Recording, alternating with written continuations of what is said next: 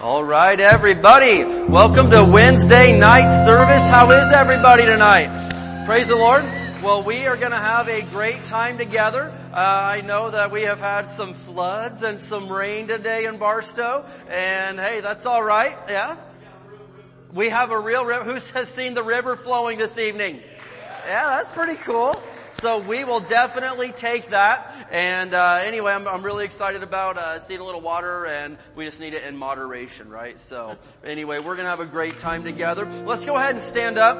We're going to open up by speaking some words of faith over the United States of America. Who believes that America is coming to Jesus tonight? Amen. Well, we're going to keep saying this, and we do it by faith. Amen. Let's speak these words together. Father, we come to you in Jesus' name, and in unity, we confess that Jesus Christ is Lord over the United States of America. We declare that righteousness, mercy, justice, and judgment from you shall prevail.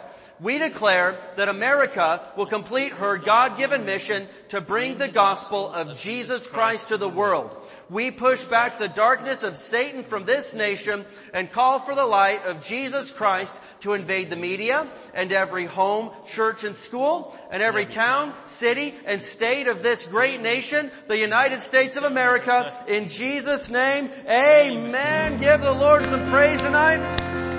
Hallelujah. You may be seated. All right. Blake, go ahead and throw my announcements up there. I have lost my sheet of paper and my monitor is unplugged, so I don't even know what I'm talking about right now. Amen. So, who was here on Sunday for the big birthday celebration? Wow! We had an awesome time, and it was just so great to have a whole lot of the family together and get to honor Mrs. Pastor on her 75th birthday. So we appreciate everybody that helped out with that. A lot of people pitched in to help decorate and set up and all sorts of stuff. So it did not go unnoticed, and we really appreciate your help. So thank you, everybody that was involved in that.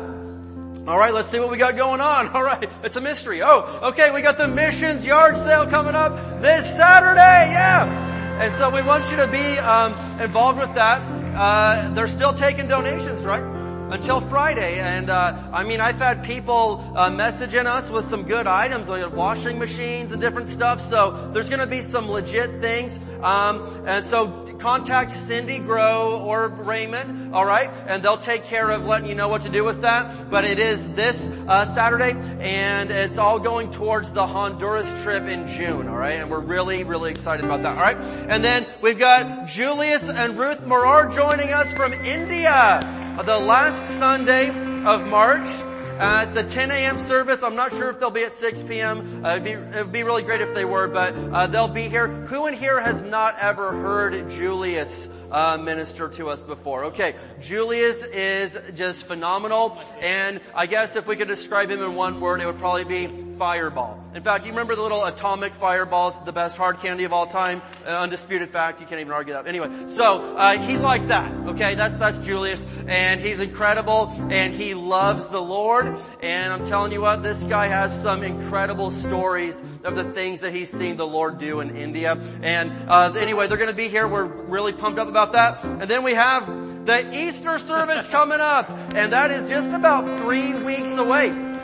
So the kids are going to be doing a performance, not a full-out play, but they got some songs they're doing and a little bit of scripture reading. That's going to be awesome. And then, of course, we have a huge Easter egg hunt right after the service. And if you haven't been to one of these before, it's been really, really successful. Great chance to bring people in. And inside of every egg out there, we also have a scripture in there with the candy. So we're getting the Word of God out to the kids. But we need to collect eggs and hard candy. The collection bins should be back there by the info booth, but start bringing those in every week if you can, because we need, I don't even know how many, but I know it's several thousand eggs to pass out for these kids. And we're going to also have some invitations printed so you can invite people, and we want to take advantage of this opportunity to get the gospel of Jesus Christ. And really, this is the biggest day for Christians of the whole year, the day that we celebrate that Jesus rose again. Amen? Because if he stayed dead, that's no good, but he didn't. He rose again. And we are going to make a big deal out of it and tell the good news to everybody. Amen? All right, I think that's everything. All right, very good. That's all the announcements for now. So who knows what time it is now?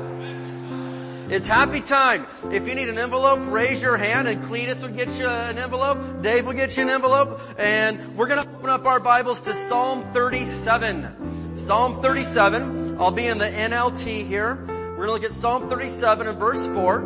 And if you're giving online, you can go to hdwc.org/giving. Let's look at Psalm 37 and verse 4 in the NLT. It says, "Take delight in the Lord." And what will he do? He will give you your heart's desires. He will give you your heart's desires, or he will give you the desires of your heart. Now, a lot of people, some people are just masters at half quoting a verse. They're like, man, no, the word says that God will just give you the desires of your heart. And that is partially true, but you can't ignore the first part of the verse where it says, delight yourself in the Lord. Well, what does that mean? There's a whole lot that means, but I always say that one big part of the meaning for delighting yourself in the Lord is obeying His Word. I would say that someone that doesn't obey the Bible doesn't take delight in the Bible. They don't take delight in the Lord. And so, taking delight in Him, this would include every area of His Word, and that does not cut out the area of our finances. And so, if we're going to delight in the Lord, we're going to obey Him even with our finances. We're going to be tithers. We're going to give, and it's going to prove to the Lord that, hey, we love you, we obey you. And Jesus said, hey, John 14:15, if you love me, you'll obey my commands. Amen. And so it may not seem like it's a big deal, but any time that we have the chance to obey God and His Word, it's always a big deal. All right? Okay, let's go ahead and stand up together. We're going to speak some words of faith over our tithes and our offerings tonight, and then we're going to get into some worship. Did you guys not get the memo that it is flannel night? Because I know one, look in the back, okay. Renee got the memo. I thought I sent that out via, okay, nobody else got it. Alright, that's fine. Hey, just whatever, it's good. I mean, I'm not offended, but still, you could have, alright, let's go. As we bring the Lord's tithe and give offerings today, we believe we receive jobs or better jobs, promotions, raises and bonuses, benefits, sales and commissions, growth in business, settlements, estates and inheritances, interest and income, rebates and returns, checks in the mail, gifts and surprises, finding money, bills paid off, debts paid off, royalties received, blessings and increase. Thank you, Lord, for meeting all of my financial needs, so I have more than enough to take good care of my family, to give generously in the kingdom of God, and promote the gospel of the Lord Jesus Christ. Amen. Let's go.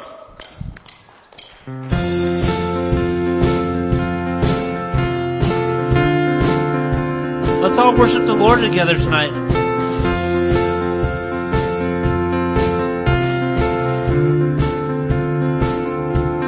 You called out into darkness.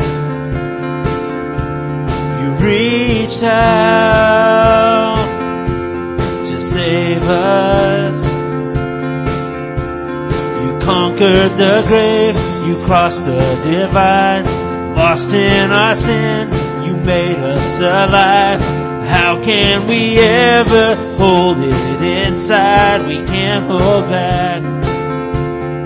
We're gonna lift you higher, higher. Hearts burning bright like a fire, fire. Voices unite, make it louder, louder. We're never gonna stop singing. We're never gonna stop singing.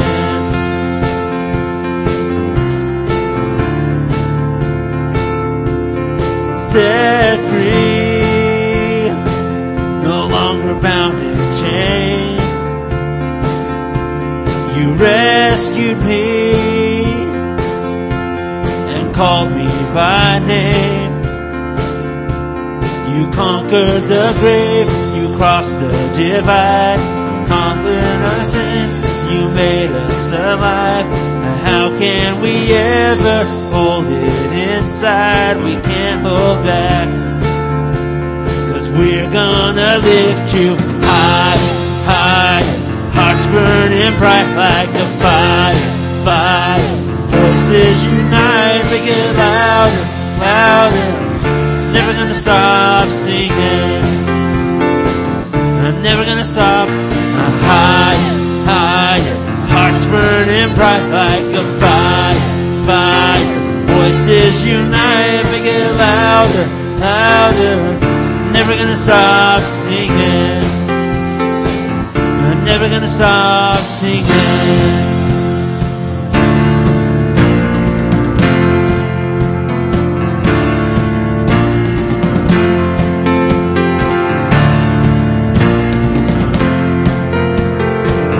Let's sing this. Every tribe, every tongue, every heart will sing. Every knee we will bow to the risen King. Lift him up, never gonna stop singing. Every tribe, every tongue, every heart will sing. Every knee we will bow to the risen King. Lift him up, never gonna stop singing. We're never gonna stop. High, high, hearts burning bright like a fire, fire. Voices unite, make it louder, louder. Never gonna stop singing. I'm never gonna stop. Higher, higher, hearts burning bright like a fire, fire. Voices unite, make it louder, louder. I'm never gonna stop singing. I'm never gonna stop singing.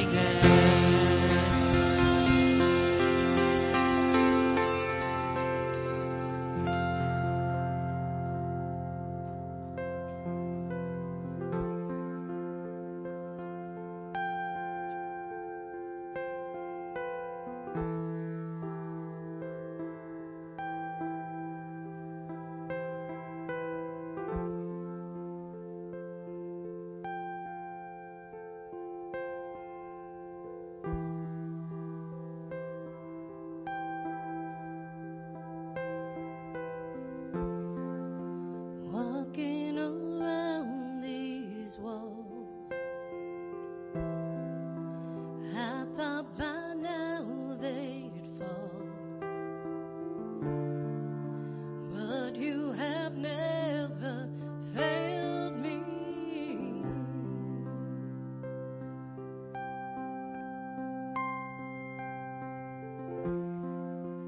Waiting for change to come, knowing the battle's won, for you have never failed me.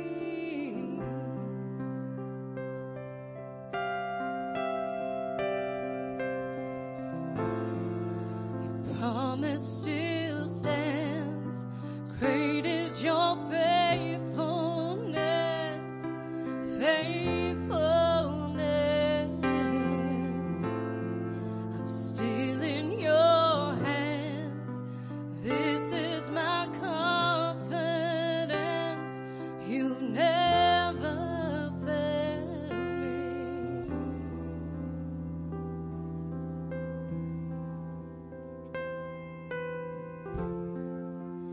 I know the night won't last.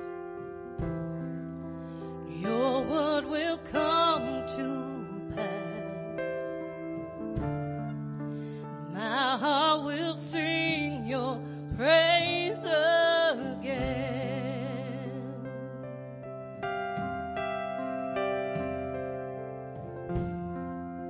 Jesus, you're still enough.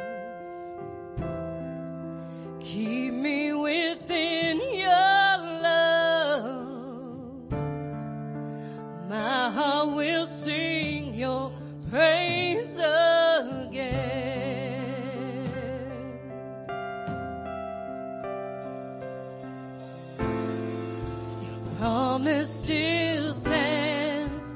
Great is your faithfulness, faithfulness. I'm still in your hands. This is my confidence. You never failed me. Your promise still stands. This is your faithfulness, faithfulness. I'm still in your hands. This is my confidence. You never failed me.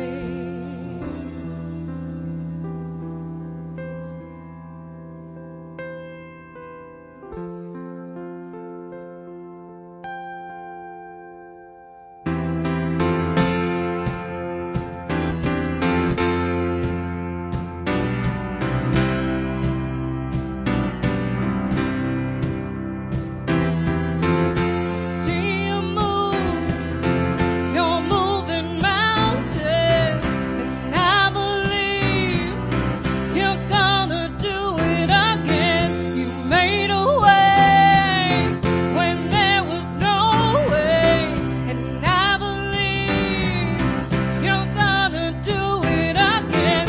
You made a way when there was no way, and I believe you're gonna do it again. You made a way when there was no way, and I believe you're gonna do it again.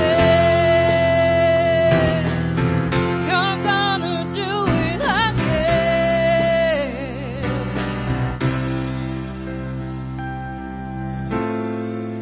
Promise still stands. Great is your faithfulness, faithfulness. I'm still in your hands. This is my confidence. You never fail me. Your promise still stands. Great is your faithfulness, faithfulness. I'm still in your hands. This is my confidence. You never fail me. You never fail me. No, you've never failed me.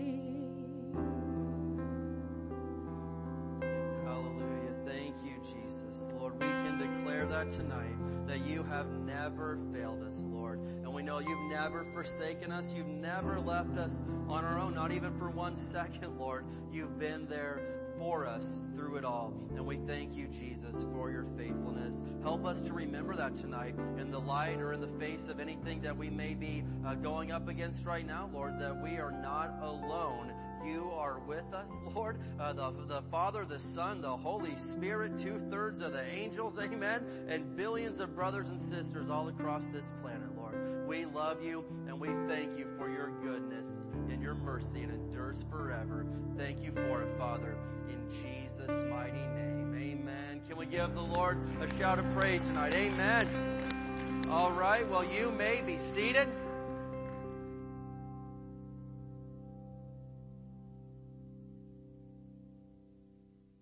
All right, thank you, Jesus. Well, here at the end of the message, we're going to take communion together because this is the third Wednesday night of the month.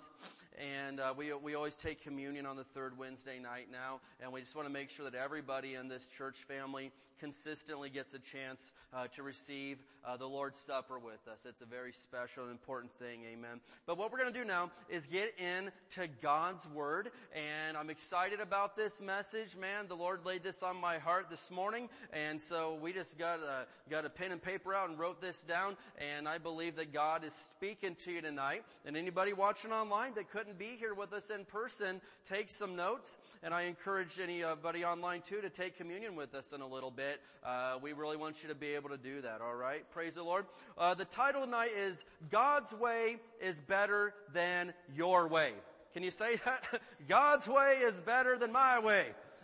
Amen. And we're going to open up by looking at a verse here in Isaiah chapter 55. Can we go there tonight? Isaiah 55. Amen. Try to contain your enthusiasm now. Come on. Isaiah 55. And we're going to look at verses 8 and 9. Isaiah 55 and verses 8 and 9. And we're going to be in the New King James here. Praise the Lord. Isaiah 55 verses 8 and 9. And these are probably some verses that you have heard before, but we're going to unlock these a little bit tonight, and hopefully you start to get this revelation in your heart. Isaiah 55 verse 8 in the New King James, the Lord says, "For my thoughts are not your thoughts." Isn't that good news? Because sometimes I've had some really stupid thoughts, and if that was God, that would be bad, but it wasn't. Amen. "For my thoughts are not your thoughts, nor are your ways my ways, says the Lord." And that's another good thing right there, because I've had some screwed up ways before. And so the Lord says, no, my thoughts are not your thoughts. My ways are not your ways. Look at verse 9. "For as the heavens are higher than the earth, so are my ways higher than your ways, and my thoughts than your thoughts." And, we all have probably heard that before, but that is a powerful thing that we need to get a hold of tonight. That God's ways are higher than our ways. And sometimes we're wondering, well, hey, why didn't this happen yet? Or, hey, why didn't it happen this way? And you need to realize that, hold on for a minute now, listen. His ways are not your ways. And potentially, just throwing this out there for your consideration, he possibly knows more than you do. Anyone else stumbled across that yet? And sometimes you're like, well, why didn't it happen this way? And then a little bit further down the road, you're like, oh, now I get it. A couple weeks ago, I was going down to a conference in San Bernardino, and the GPS is saying, get off on this road right here, Mariposa or whatever, by the Walmart down there. And I'm like, what? Why? That doesn't make any sense. That's stupid. And I just obeyed it because, hey, sometimes I haven't, but this is one of those rare chances that I did follow instructions. And so I get off, and then about a mile up the road, I saw it. They had put the freeway down to 2 lanes right at rush hour. Those people, all right, other people that took that way, it took them 3 hours to get to San Bernardino. I made it in like 45 minutes from Victorville. It was great. And so what if I was just like, no. I know that the instructions are saying this way, but in my mind, that's stupid. I know something better. I'm just going to do what I feel like doing. Well, I would have been sitting there like those people that I was honking at and waving, hey. And maybe that was mean, but still, listen to me. I'm glad I listened, because the higher voice, the higher, the one with the higher point of view than I had, saw something down the road that I couldn't see. And sometimes in life, you need to know that God's ways are not your ways for sure, and there's a really good reason for that, because His way is always better than our way. Always. He's never made a mistake. Ever. Ever. He has never made a mistake. Ever. And so, I'm gonna show you a few things tonight about decision making and about choosing the right way. And really it's just 2 points to this, but I want you to get a hold of this, because this is something that we all need to see. And this is a little bit of a level of spiritual maturity, the first thing that I'm going to talk about tonight. So anyway, let's go ahead and get into point number 1. I want to leave time for communion. So number 1, we're talking about God's way being better than your way. You got to know this. Number 1, don't let your emotions make your decisions. Don't let your emotions make your decisions. Now, we all have emotions. Do anybody in here have emotions? I've got emotions. I don't have many, but they do exist on occasion. I'm kidding about that. But We all have emotions, and this can either be a good thing or a bad thing, right? And I've preached on this topic a lot, so I don't care to really dig too deep on it, but I'm going to tell you this right now. If you're going to take a note tonight, you could write this down. You have to learn to control your emotions and not be controlled by your emotions. You have to learn to control your emotions and not be controlled by your emotions. Now, when you harness them, you can use them to help you accomplish some great things.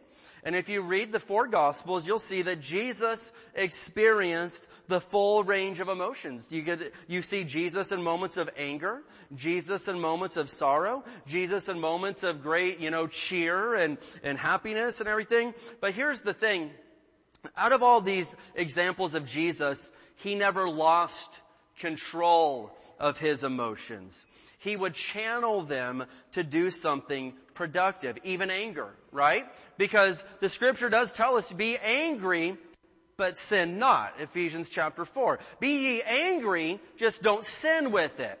And so you can do some really productive things with righteous anger. And there is a righteous anger. When you are angry for a righteous cause, this can be a really good thing, and you could do some powerful things with it without even sinning. And that's awesome, and God gave you that ability and that emotion. And so Jesus, he got angry, right? He flipped over those tables, and there was moments of him just being angry.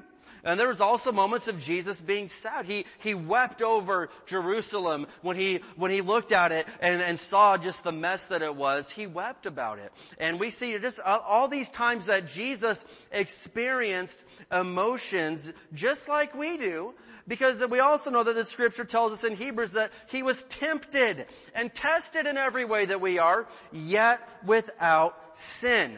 And so Jesus, he used his emotions in a good way. He channeled it, but he didn't just make his decisions based off of whatever emotion or mood that he was in at the moment. Emotions are not good decision makers. And I challenge you, if you are in a spot where you need to make a decision, but emotions are just running crazy, I'm sorry. So I'm not going to do it. Buy this car right now. We're going to raise the price tomorrow. You walk out that door. It's over. You got to do it now. Sign the paper now or this deal. It won't last forever. I'm like, fine. You're going to treat me like that? I'm not buying a car with that type of pressure. That's crazy. That's wrong. Or just so many things. Or you're making man, I am super ticked off right now. I'm going to go ahead and do this anyway. Wrong time to make that decision. Or, I've even said this, but it's even a bad idea to make decisions in a moment of extreme happiness. Because all of a sudden you just get all these things going on in your mind and like, wow, okay, I'm going to make this promise right now. I promise, because you are in a really great mood. And then tomorrow when you wake up, you're like, oh wait, I probably shouldn't have done that. And I'm just telling you that God's ways are better than your ways, and your emotions are a super bad way to make any decision. Emotional decisions are usually super bad. But spiritual decisions, when I make my decisions based upon talking to God, praying, doing it by His Word, we'll get into that in a little bit, then I can make some really great decisions in life. So, I'm going to show you an example of Jesus in Matthew chapter 14. And right here we have the story. It's a sad story at first. But in Matthew chapter 14, we have the story of John the Baptist being beheaded by the wicked ruler of Galilee, Herod Antipas. And so Matthew chapter 14, and in this story you see Jesus in a moment of sorrow and sadness. And so if you've read the story, I'm not going to read it all tonight, but Herod was just a wicked man. He didn't like John the Baptist because John the Baptist spoke the truth to him and said, hey, it's wrong that you're trying to get with your brother's wife. And that made Herod mad. And so he had it out for John. And so Herod's wife really hated John. And so if you read the story, the daughter does this dance at a party, and the dad, Herod is so excited, he's like, I'll give you Anything you want, honey. Anything up to half of my kingdom. And she's like, Mom, what should I ask for? And the mom says, ask for the head of John the Baptist on a silver tray. And so they go to the prison, they chop John's head off, they put it on a silver platter, and they bring it out to the party and parade it around and laugh and make a mockery of the man of God. And John was awesome, right? John was incredible. This man of God didn't deserve to go down this way, but it's what happened. And so Jesus, in this moment, we're like, yeah, he's Jesus. He's cool, man. But no, it affected Jesus. He was sad. And so he goes off to be alone because Jesus needed a minute. It's true. Jesus wanted to be alone for a minute. And you see that several times throughout Scripture. But in this particular instance, Jesus really needed a minute to grieve the loss because John the Baptist was very, very close to Jesus. A close blood relative, probably his cousin. And they had had this connection even before they were born, right? You read the story in the beginning of Luke. And so whenever Elizabeth shows up, and she's like, hey, Mary, I'm pregnant. Or Mary tells Elizabeth that John leaps within her stomach. And so John the Baptist was the first person to really know who Jesus was. Not many people really got him like John did. And so Jesus loses this very close person to him, and it hurt. All right? And so Matthew 14, starting at verse 13, I'm just going to read 2 verses here.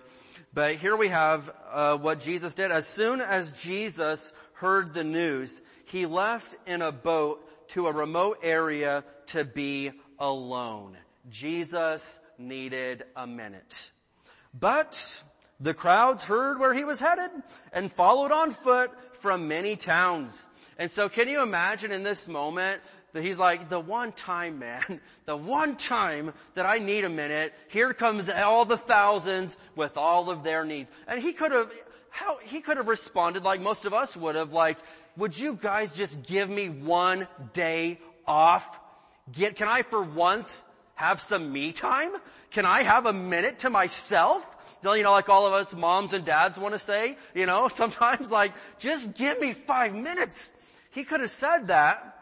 But that's not how he responded. Verse 14, Jesus saw the huge crowd as he stepped from the boat, and he had compassion on them and healed their sick. And in the next verses, you go into the story of Jesus feeding the 5,000 with 5 loaves of bread and 2 fish.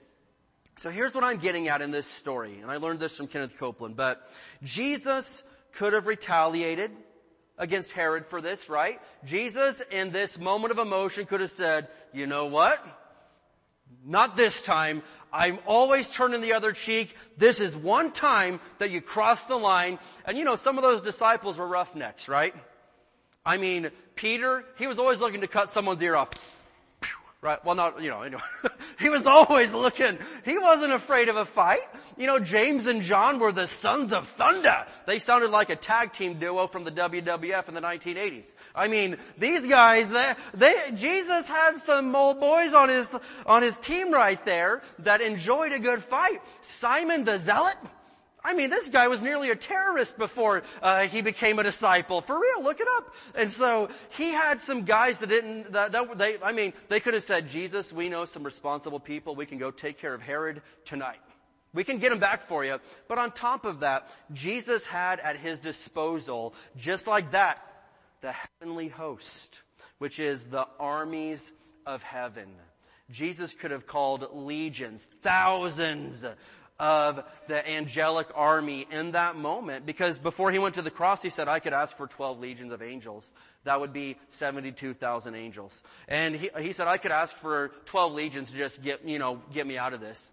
So if Jesus had them at his command like that, he could have literally annihilated Herod from the face of planet Earth if he wanted to. But that wouldn't have been God's way. That wouldn't have been the Father's way in this situation. And so Jesus, instead of making this big, I'm going to get him back, he goes out, no, I need to be alone. There's a lot of incredible things I love about Jesus. But one of the things I love about Jesus the most is that he was a human like we are. And we are to learn how to live the human life based upon how he lived it. Jesus knew that when something super emotional happened, that he needed to step back for a minute and gather himself before making decisions. Isn't that incredible that Jesus needed to do that? Wow. And so I learned that from Jesus. If I'm in a super highly charged emotional moment, I need to be alone because I don't want to take the nuclear option on anybody. I probably couldn't anyway, but even if I wanted to, I don't want to do that. And at the same time, I don't want to do something stupid that I'm going to regret. I don't want to say things that I'm going to regret. I think very, very hard before I say things to people. Before I send a text message out, I'm crazy. I proofread it several times. I don't want typos because I hate typos, and I don't want to say something stupid to you that I shouldn't say. And so Jesus, he gave us an incredible example right here. So check this out. Kenneth Copeland pointed out something in this story that's always stuck out to me. He said this: if Jesus had allowed Satan to force him into retaliating in the area of human emotions, he would have been trapped into a physical warfare. And that would have ruined his ministry. Because listen, when I retaliate in the area of human emotions, I've taken the battle out of the Lord's hands and brought it into my own. I no longer have a spiritual fight on my hands. I've got an emotional or a physical fight on my hands. I've got no promises of victory there. But I've got promise after promise after promise that if I will be strong in the Lord and in the power of his might, I'm going to win. For we wrestle not against flesh and blood, but against principalities and powers and rulers. Amen. And so there's so many verses. In fact, when David was facing Goliath, he said, the battle is the Lord's. And so in our lives, you know this much, that if we're going to seek retaliation, revenge, if we're going to take the battle out of the spiritual realm where I'm guaranteed victory and bring it into the physical or the emotional, that would be the soul realm, then I'm on my own. I'm on my own. And, good luck. Hope you make it. Hope you win. You've got no promises from God because you took it upon yourself. In fact, Romans 12 tells us that revenge belongs to the Lord. He says, I will pay them back. Someone messes with you, if they don't repent, God will pay them back. And I'm not sitting there rooting for it, go get it, because that's sad. Because if God has to pay somebody back, they're in a very bad spot. And it does happen. It does happen. So, revenge belongs to the Lord. And if Jesus had just gone all this crazy way on this situation, but what did he do? He didn't retaliate against humans. Jesus retaliated against the devil. What did he do? He went out and did the works of the Father. He went out and started healing the sick. He went out and fed 5,000 men, not including the women and children.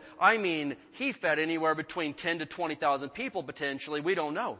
But with 5 pieces of bread and 2 fish, Jesus went out and instead of retaliating against people, he retaliated against the devil. And so my goal is, somebody does me wrong, the devil's gonna pay. Oh, I'm not going after you. I'm going after the devil because I am mature enough at this point to realize that people are not my enemy. We wrestle not against flesh and blood. I'm not fighting people, but there is a spiritual warfare and I have victory in that realm. God's ways are higher than my ways.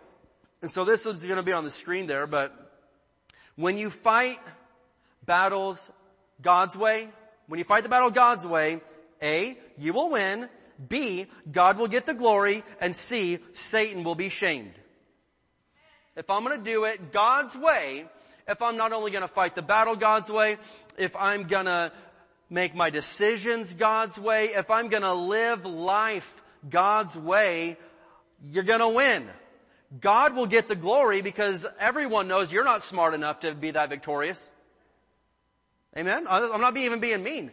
But there's things that God's even done in my life, and it's certainly not because I was that smart. There's no way in the world. And there's things in some of your lives that you are in prominent positions. You are in the best spot you've ever been in your entire life right now. And you better not be taking the glory to yourself, because you didn't get you there. God got you there. And you know that, right? My dad always says, if you ever see a turtle sitting on a fence post, you know he got some help getting there. Right? He didn't get up there on his own. He may feel cool sitting up there, but he had some help along the way. And that's how we are, man. God's got us in some great spots, but we didn't get ourselves there. It was God. And I want everybody to know it. Any good thing you see in my life, I've got to point right to Him so He gets the glory, because I didn't get myself there. Alright? And then Satan will be shamed. And then check this out. When you fight your battles based off of your emotions, A, you lose. B, you bring shame to God. And C, Satan wins. When you fight your battles based off your emotions, A, you're gonna lose.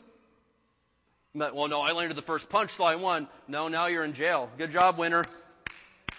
Bravo. Now you look like a fool in front of your kids. Bravo.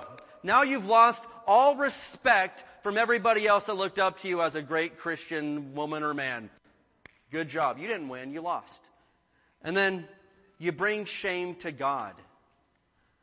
The scripture tells us in Philippians, do not bring sorrow to God's Holy Spirit by the way you live, for He has identified you as His own.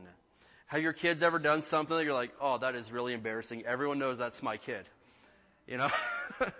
We could all tell stories, but if any of you were here for the Easter performance of 2017, that was a classic moment. So anyway, Isaac and Ellie, for some reason, they decided to stand them together on the second level of the platform for the Easter performance. Well, midway through, she elbows him. He stomps on her foot. They shove each other, and it was like the scene off of Home Alone 2 where the whole choir falls down because Buzz is messing with him. And I was like, I'm on the front row like, wow, everyone knows those are my kids. I can't even fake it, They're white with blonde hair. Everyone knows these are my, and so those are my kids. And it was shameful. It was embarrassing. It was bad. But anyway, whenever we do something really stupid like that, come on. You've been telling everyone, hey, come to my church. Hey, I'm a Christian. Hey, trust the Lord, brother. And then we blow our witness. That brings shame to God. They're like, oh yeah, I really want to go to your church. I really want to listen to what you have to say. You can't even control your emotions. And then, of course, out of all that, Satan wins. So, we're talking about God's way is better than your way, better than my way, every single time. And we're telling you, first of all, don't make your decisions based off of emotions. Your emotions will convince you that you are right even when you're dead wrong. Have you ever been so convinced in a moment of passion or whatever, like that you were totally right, only to find out later, like, man, I was so wrong in doing that? I have. That's embarrassing, man. But in the moment, nobody could have talked you out of it. You were convinced that you were right because you had adrenaline and whatever, going on, and you just made a decision and you were certain that you were right. And so I heard this great story. I would read this to you, but while taking a flight in a small plane in Washington State, marriage counselors Les and Leslie Perot were given some interesting information from their pilot. They wrote this down. They said, we crossed over some small islands and approached the lights of a local airport. The most important thing about landing is the attitude of the plane, said the pilot. You mean altitude, don't you? I asked. No, the pilot explained. The attitude has to do with the nose of the plane. If the attitude is too high, the plane will come down with a severe bounce.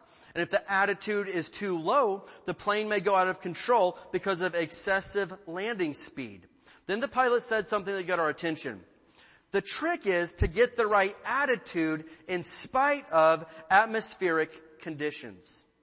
Without knowing it, our pilot had given us a perfect metaphor for creating a happy life. The trick is to develop the right attitude in spite of the circumstances we find ourselves in. Notice the altitude. How high can I go? No. Focus on attitude first. And if you can work on developing how to control your attitude and your emotions, even in a very hostile, stormy, emotional environment, if you can stay rock solid and focused, you are a mature Christian. You are a mature adult. You're a big boy. You're a big girl. And God can really start doing some cool things in your life when He can trust you. When you can earn God's trust. Because we're all the time singing, Lord, I trust you, I trust you, I trust you. That's not a real song. I kind of made that up. But, we're always singing, Lord, I trust you. But isn't it great when God can look back down and say, you know what? And I trust you. God trusted Abraham. God trusted Abraham so much that before He obliterated Sodom and Gomorrah, He literally let Abraham have a say-so in it. It's like, Abraham, I'm thinking about blowing this whole place up. What do you think? And Abraham's like, well, what if there's like 50 righteous people? And they negotiate for a while. And that's a level of trust right there. God doesn't just trust everybody. He doesn't trust all of His children because many are untrustworthy to Him. But when we get to this place where God knows, you know what? I can trust them. Wow. He will start rocking your socks and He will start doing some incredible things in your life.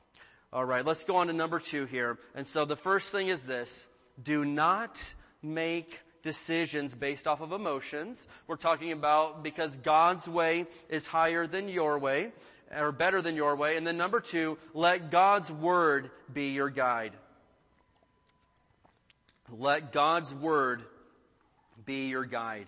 And again, everyone's like, yeah, I know that. Well, let's live it. Okay, let's not just talk about it. Let's actually do it. Thank you. All right, Psalm 119, verse 105. Some of you are looking at me and laughing. Psalm 119 and verse 105. Yeah, we know that, preacher. All right, very good. Psalm 119, verse 105. We got to go there. So you need to know this verse, but I'm going to pull a few others out of Psalm 119 tonight. Psalm 119, 105. Your word is a lamp to guide my feet and a light for my path. God's word is a lamp. Have you ever, been out in the darkness trying to find your way down the path? I grew up out in the woods, man, and sometimes we'd be out there doing dumb things. Josh and I would take our Red Ryder BB guns out there into the woods, and sometimes you wouldn't see us until, way after dark. We were having a good time, shooting random things. But listen, when you're trying to fumble through the woods and the path is dark, man, it's great if you got something to light it up. And God's word before you will light up the path. You don't ever have to be lost again.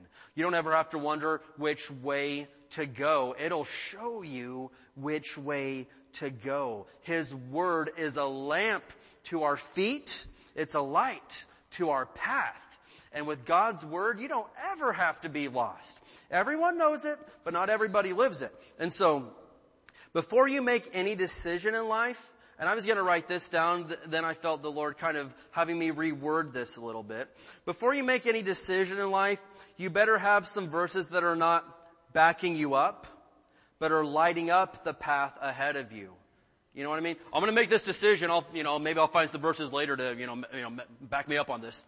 No. I'm not looking to just go out and do a bunch of things and then find some verses that I can prop myself. No, I want the word not just behind me. I want it in front of me. I don't want to make any decisions unless it's in the light of God's word, lighting up the path ahead of me. And so, I know any time in life that I've come to my dad and said, hey, I'm thinking about doing this. He's always going to say, what does the word say? If you're thinking about dating someone that's not a real Christian, what does the word say? Now we got to preach on that, man. People need to know that. You, as a child of God, have zero business hooking up, teaming up with somebody that is not a real child of God. Because I'll tell you this, especially ladies, a lot of dudes will tell you what you want to hear because they think you're real pretty. It's the truth. And oh yeah, man, I believe in the Lord. Yeah, I was raised in the such and such church and blah, blah, blah. They're just blowing smoke. you better back it up, man. All right? And so if you're thinking about dating someone that's not a real Christian, not a little faker, not a little phony, what does God's Word say? If you're thinking about taking a job that'll pull you away from church, what does the Word say? I know a lot of you have turned down jobs that were a lot more money. I had someone a few weeks ago say, Pastor, I've got this interview. This is more money. It's more such and such. It's more of this. It's more of that. But, I'm going to find out what the schedule is. And so I believe before the interview, this person called in and was like, hey, by the way, what's the schedule? And one of the days was going to be Sundays. And he's like, you know what? I thank you for your consideration. It's an honor that you even considered me. Have a nice life. Man, he just lost out. Oh no, now he's got God on his side. Woo-hoo-hoo-hoo. He's really going to get blessed now because he put God's house and God's Word above money. Not a lot of people do that anymore. So don't think, he didn't lose out on a thing. He just opened up the doorway to some real blessings. Amen? If someone has wronged you and you can't stand their guts, what does God's Word say? There's a lot of things it says. Yeah. Pray for them. Bless them. Bless those that persecute you. Pray for those who spitefully use you. Amen. And so there's a lot of things that God's Word says about somebody that has wronged you and somebody that you can't stand. What does the Word say before I make this decision? Let's look at the first few verses of Psalm 119 because they're really great too. Psalm 119 verses 4 through 8. Gonna look at these. And reading these verses, Psalm 119 is incredible. I believe these verses really give you a glimpse into David's heart. And we know that David is the only man referred to as being a man after God's own heart, Acts 13:22. Nobody else in Scripture does it say that about. But David was a man after God's own heart, and it wasn't because he was so perfect. But I believe these few verses right here really give you a glimpse into the heart of David. And I read these and I'm like, that's what I want to say. That's what I want my heart to be like before the Lord. And so Psalm 119, starting at verse 4, he says, you have charged us to keep your commandments carefully. That's the commandments. That's the Word of God. Oh, that my actions would consistently reflect your decrees. That's the Word of God. Then I will not be ashamed when I compare my life with your commands. That's the Word of God. As I learn your righteous regulations, that's the Word of God, I will thank you by living as I should. I will obey your decrees. That's the Word of God. Please don't give up on me. And I want to just talk about those few verses for a minute. Because in verse 5 there, David's talking about, I just want my life to reflect God's Word. Not my emotions, not my moods, not my desires. I want my life to reflect God's Word. Is that the desire of your heart? Or do you want people to look at you and say, man, that person is super cool. Man, that person is powerful. That person is good looking. That person is talented. Or do you want people to look at you and say, that's what happens when someone really obeys God's Word? David said, that's what I want. Then you look there at verse 6, he's saying, I don't want to be ashamed when I shine the light of God's Word on my life. You know, because what does a light do when it's shined on something? It lights up and you may see things you didn't even realize were there.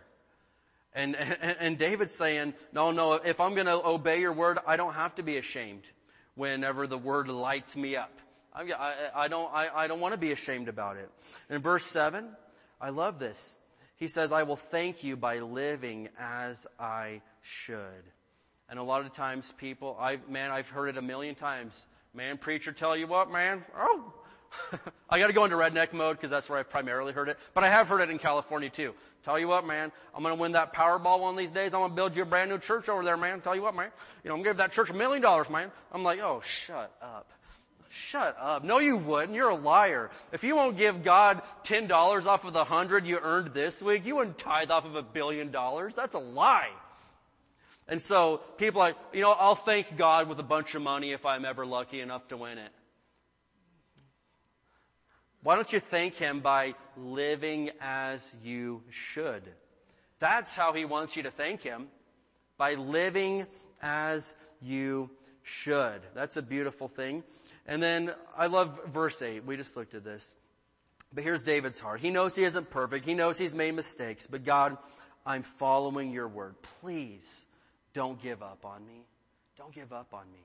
And I'm like, what a tender heart before the Lord. And it's incredible because if you read the Psalms, you also realize that not only was David a man after God's own heart, he was also a very emotional person too. I mean, and he was one of those rare guys that could put his emotions into words. I'm not one of those. I may feel a certain way and I have no idea how to tell you how I'm feeling. And I'm like, I don't know, I feel like, I don't, and my wife, do you feel sad? Yes. I don't even know how to say it.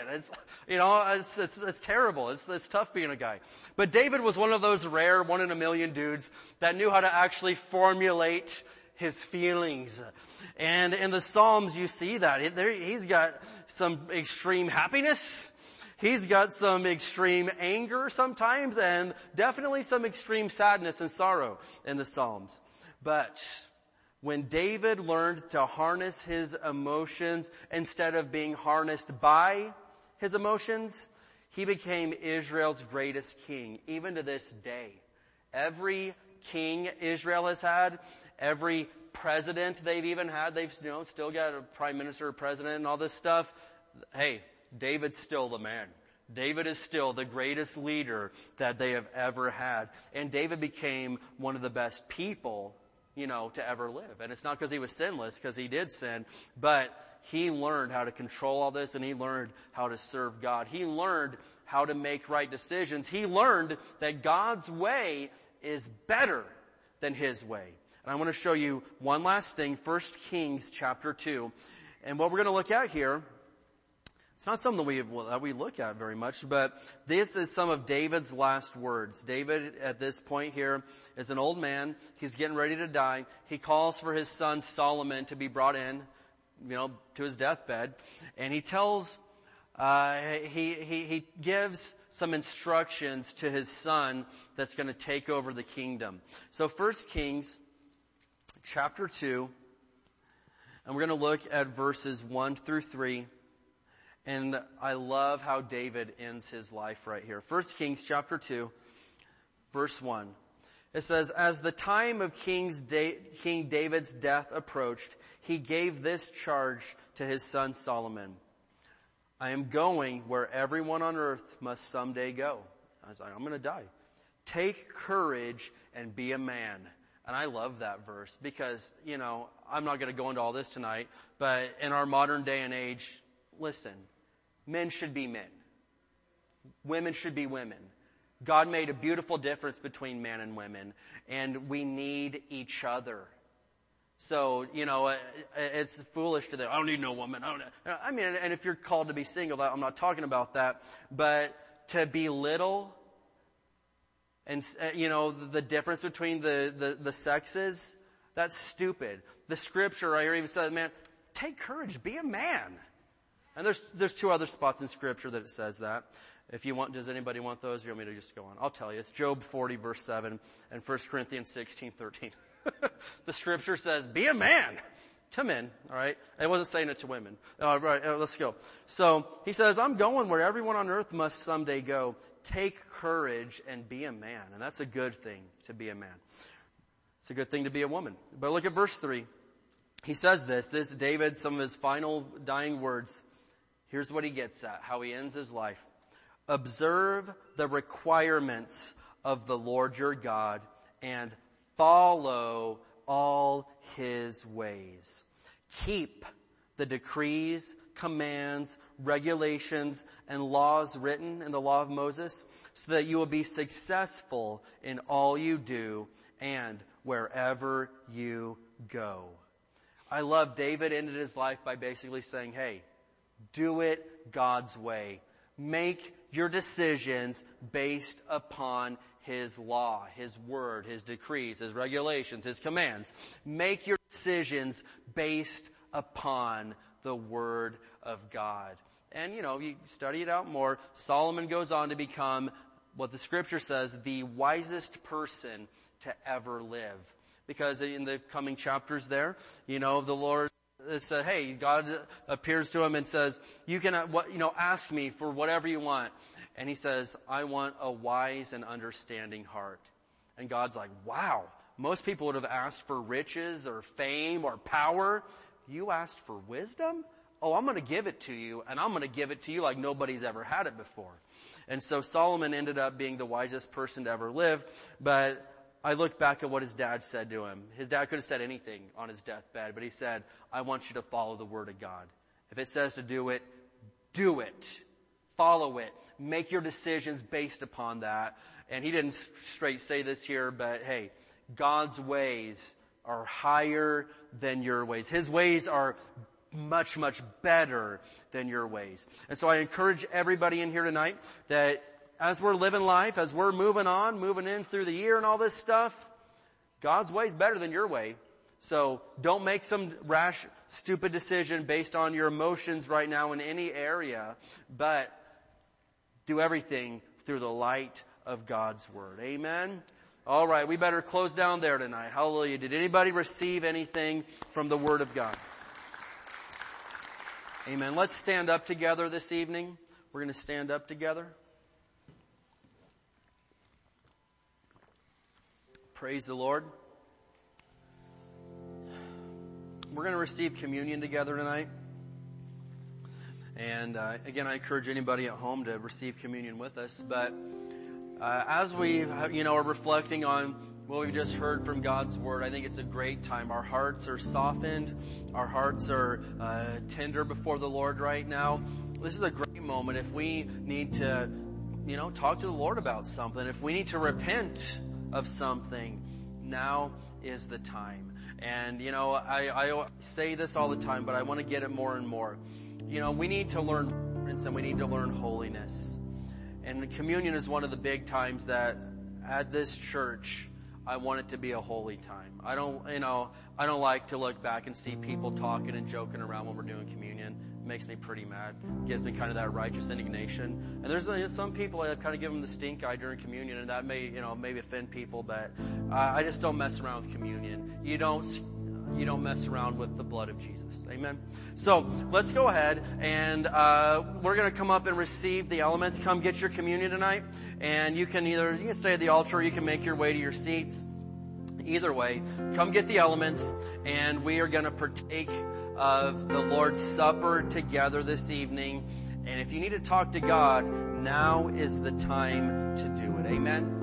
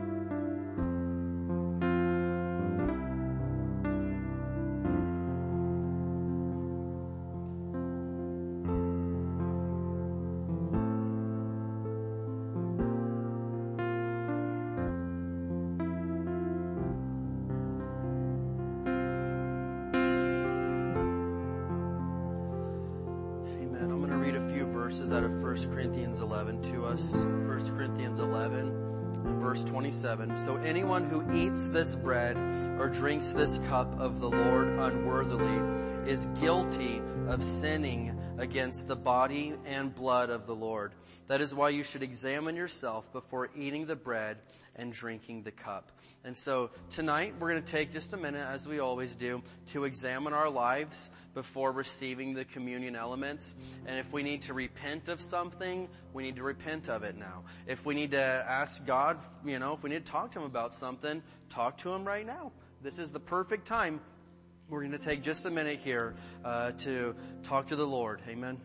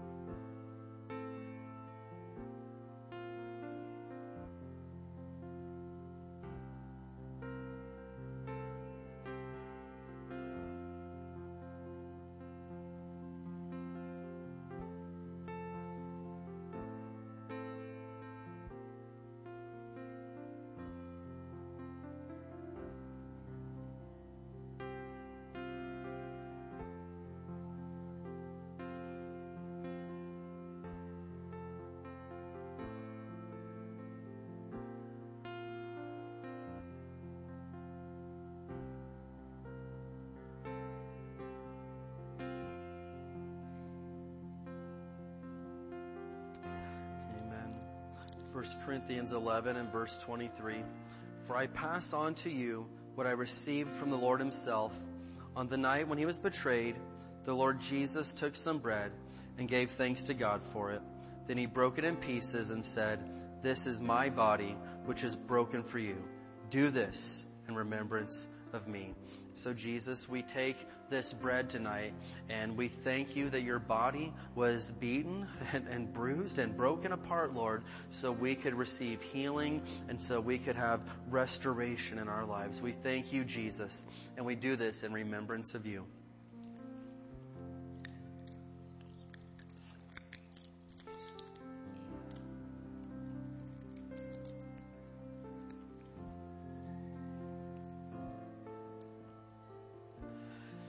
And in the same way, He took the cup of wine after supper, saying, "This cup is the new covenant between God and His people, an agreement confirmed with my blood. Do this to remember me as often as you drink it." And so, Jesus, we thank you, Lord, that this juice tonight represents your blood. This is the new covenant, Lord. And we thank you that we have salvation, we have forgiveness, and Lord, we are going to heaven. We thank you for it in Jesus' name.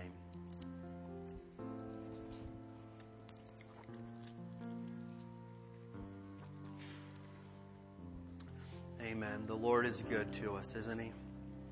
Hallelujah. I'm going to have my prayer team come on up tonight. If you're here and you need prayer, we would love to be in agreement with you this evening and just have a chance to hook our faith up with yours and see the Lord work in your life. And if not, let's just take a minute here before we close things out to be reverent before the Lord and worship Him for just a minute tonight. Amen.